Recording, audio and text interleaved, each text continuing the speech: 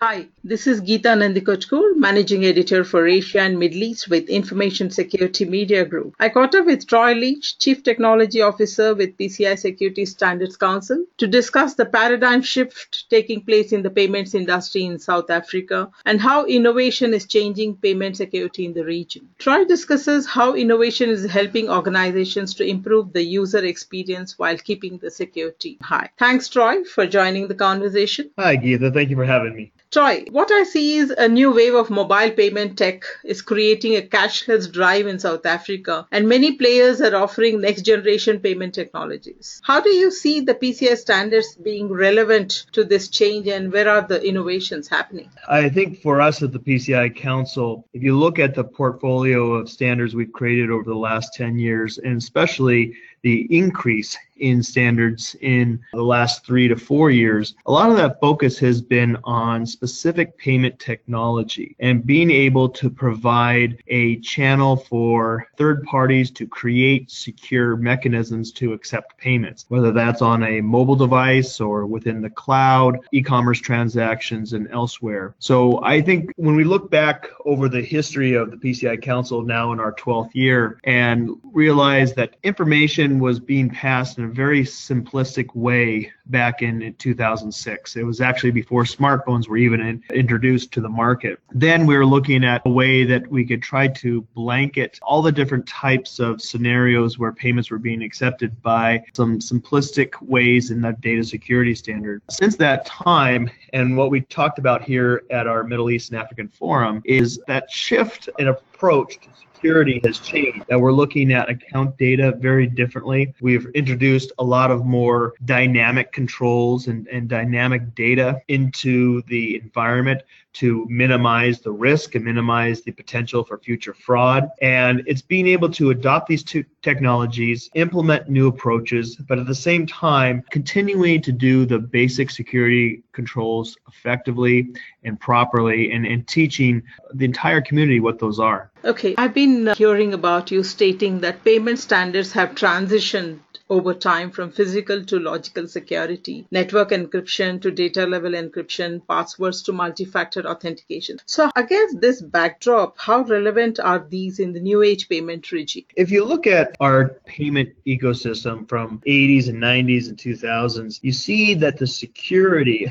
associated with that has really transitioned at almost a laggard pace and always trying to catch up. So in the 80s, we were still doing imprint cards and a focus on paper receipts and removing leftover receipts and avoid dumpster diving and those types of attacks. We moved into much more diverse type of attacks where now we are looking at mobile phones that have screen scrapers and all these third parties that are possibly accessing this information at the same time. So as these technologies start to advance, we always know that the criminals are taking the best strengths of our technology and their capabilities and then trying to apply it against the weakest part of our technology and the weakest part of how we implement. So we do see a shift in what we're trying to accomplish at the PCI Council by taking the elements such as the data itself and try to devalue it and eliminate incentive for criminals to steal it. And then what is left is typically the technology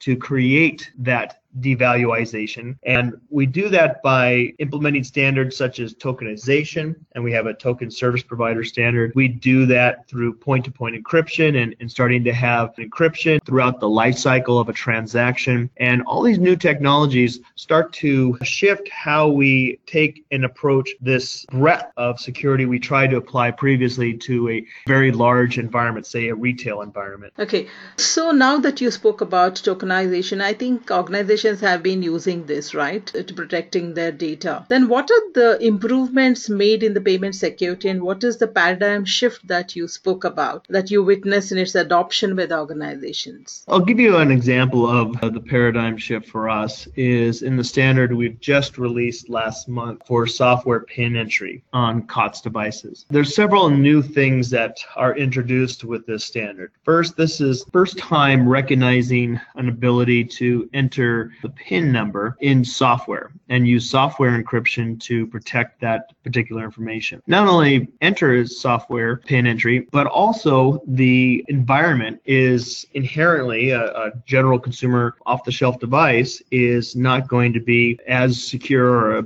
have the ability to be secured like a traditional PIN entry device. So what we've done is we've said maybe there's different ways that we can protect the assets as well as protect the transaction by saying in this particular case, if we can isolate that PIN entry so that it cannot be correlated to the account number and separate that into a separate piece of hardware with PIN capabilities, then we're going to actually accept a new approach to that form of card verification method and still be able to move forward with innovation, but do so with a security design that is capable of a long-term existence in the marketplace. So does that mean the dependence on old technologies would be hampering or helping them to adapt? Is there any architectural level changes that they need to bring in? Well, I'll give you two technologies that we're really focused in right now. As we design new security, we want it to be thoughtful for how can we simplify payment processing of that. And this applies to Internet of Things, it applies to cloud-based technologies, anywhere where we're starting to introduce new forms of payment. The same old principle of trying to isolate sensitive information, segment that from the rest of the 20 million lines of code is just good, sound security practice. So one thing that we're always focused is as new technology evolves, can we use trusted and proven methods of isolating sensitive information along the pathway where it has to traverse for commerce. The second is these dependencies on old technology. A great example where we leap forward with innovation and we say, well, I hope this works, so we're going to invest in this new technology, and if we're successful, then we'll bolt security on afterwards. And that really is the wrong mindset. We have to be proactive in introducing security principles throughout that design. The case in point with SSL, the secure socket layer, that's a technology, a protocol that's been in existence for 22 years. And we've been trying to have organizations migrate away from that for quite some time. In our data security standard, we now have a new requirement as of June 30th that the SSL protocol cannot be used for a security mechanism. And what we're trying to do is encourage new innovation to not take one foot forward in what they're trying to invest for accepting payments, but try to leap forward both feet using the most advanced technologies for security, whether that's proactive runtime execution of software security, whether that's doing more machine learning and behavioral analytics, but trying to take advantage of all this innovation for security at the same time they're doing it for payment acceptance. So that provokes me to ask, when you mentioned about machine learning and advanced technologies, so how is this artificial intelligence and machine learning methods helping in security payment transaction? Well, I think there's a lot to be determined with machine learning and artificial intelligence. I do say that there's opportunity that looks promising.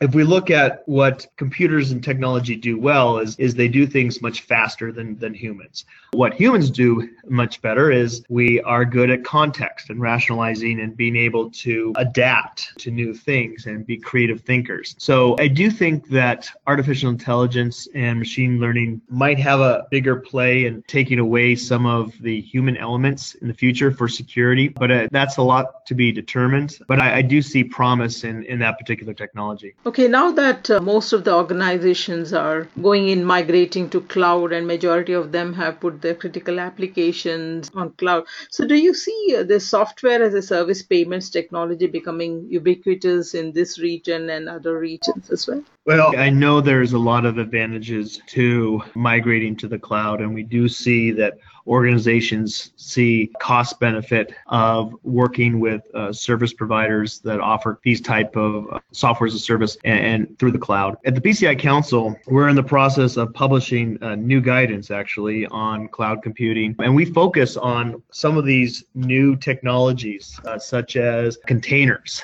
and how that is different from the existing virtual machines that have been used in cloud computing for some time. Fog computing, which is relevant for some of the data analytics that come with IoT and has relevancy for payment trends as well. So I do see that there is incentive for organizations to start to evaluate the cloud. Again, it always comes down to, can we make this safe for consumers? Can merchants create the integrity and trust in those type of transactions that we've come to know in other types of payment vehicles? When is it going to be out? Well, at the PCI Council, our role is to try to be as proactive in educating on the technology and relevant risk, and then also some suggestions on how to secure that type of technology. And we will be having some new guidance on that particular subject, looking at probably early April. Okay, so one more perspective I would like to understand from you. Some critics in the retail payment industry in that region believe that the ubiquity and complexity of payments technology becomes ever greater. PCI DSS compliance is becoming a bigger issue as it is a major time and resource cost to retailers, especially in the high-risk payments environment. So how do you think one can establish the compliance standards with ease?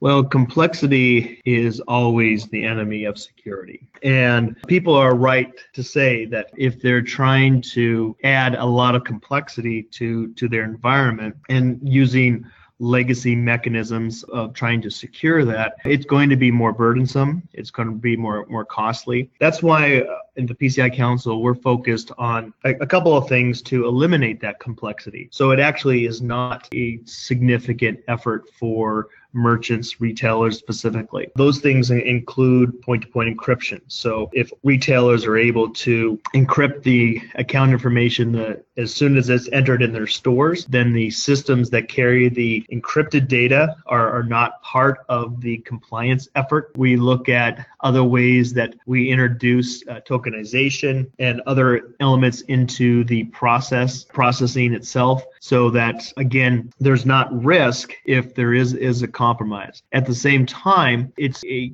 good reminder that regardless of the payment information or other type of information that a retailer or other merchant has to protect, isolating that so that you can focus on the more important assets, the primary servers that are running these payment information rather than focusing on a much broader scope of assets, is always going to help simplify a compliance assessment against PCI or any other type of assessment that they're doing. Sometimes I think PCI DSS is the one that is called out because we have very specific requirements, but these are all good security practices that are found in any of the general national standards or global standards for information security. And I'd encourage people to rethink, rather than trying to apply 200 requirements to thousands of devices, focus on, can I take those 1,000 devices and streamline and isolate the payment information into